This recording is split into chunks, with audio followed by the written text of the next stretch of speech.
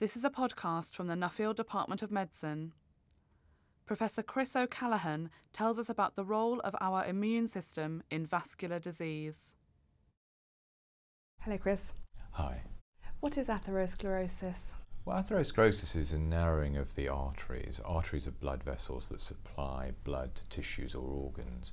And it's very common over time for those arteries to fur up or to get narrowed inside. And when that happens, blood, which is normally supplying oxygen and nutrients to the tissues, can't get through so easily to those tissues, and that might be the heart or the brain or the kidney, for example, become starved of oxygen and nutrients, and they become damaged. So in the heart, that could cause a heart attack. In the brain, that might be a stroke. In the kidney, it might cause the kidney not to work properly. So it's an important cause of disease. And what is the role of the immune system in vascular disease? Well, I think over time people have tended to think of atherosclerosis as a deposit of fatty material inside the wall of the artery, as though there's a blob of butter or something like that just inside the wall. And there is certainly fatty material in the wall, but increasingly we realise that it's not just fat which is deposited there. The narrowings in the arteries, which are essentially lumps that form in the wall of the artery, are stuffed full of little immune cells. Immune cells are like white blood cells. They are designed, or they seem to have evolved to fight infection and to protect the body from abnormal situations. And it seems as though in some way in atherosclerotic deposits in the artery wall, they're getting into those deposits and finding that tissue abnormal in some way, probably because of the fatty material. But then once that happens, they set up an inflammatory reaction, a very irritant reaction, and that makes things worse. It's a vicious cycle. That then starts to bring in more fatty material, and the cells create more irritation, and that causes a lot of damage to the blood vessel wall. So the immune system plays a really important role in the development of atherosclerosis in the artery. And what scope is there for developing new therapies?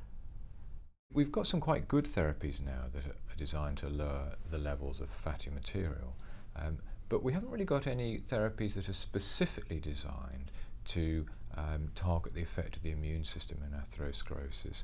And so I think an increased understanding of how the immune system plays a role in the development of these furring up of the arteries, the atherosclerotic lesions, will help, because that's an area we just haven't really targeted any treatments to, and we now know that it's very important, so I think it will help over time. What are the most important lines of research that developed over the past 5 or 10 years? Well, I think there has been an increasing appreciation of the role of the immune system in the development of atherosclerosis. But I think also over more recent years, the development of technologies that allow us to do a lot of DNA sequencing or to look at which bits of DNA are important in giving people a risk of atherosclerosis, and those have allowed us to make quite significant advances in our understanding of the disease, and we're certainly applying those in our own group now. So why does your line of research matter? Why should we put money into it?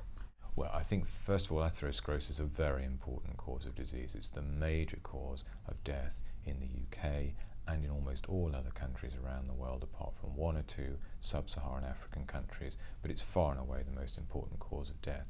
So I don't think that's difficult to justify. We clearly need more treatments for atherosclerosis. Our own research is studying the immune system. I think that's an area that is increasingly recognised as important in this condition, but nevertheless I think we haven't yet got good treatments that have come out of that research, and we're keen to do that. We're now deploying some very modern approaches using high throughput DNA sequencing to look at the effects of the atherosclerotic environment on immune cells, and to try and understand how they respond and what their response is, and how, therefore, which aspects of those cells we might want to target with treatment in the future. And finally, how does your research fit into translational medicine within the department? Well, our group spans quite a wide range of technologies. So we are using basic science in the laboratory, but we also run some clinical trials. So we have a whole spectrum of activity, and quite a lot of our work does involve patients, but some is just done in the laboratory. So we're acutely aware of the need to translate basic laboratory science into new treatments, and we're trying to identify new targets for drug treatment, new pathways for drug treatment in the laboratory, and then spot those which may be translatable and bring them forward. And that's for us. So we're very, very much involved in the translational activity in the department. Thank you, Chris.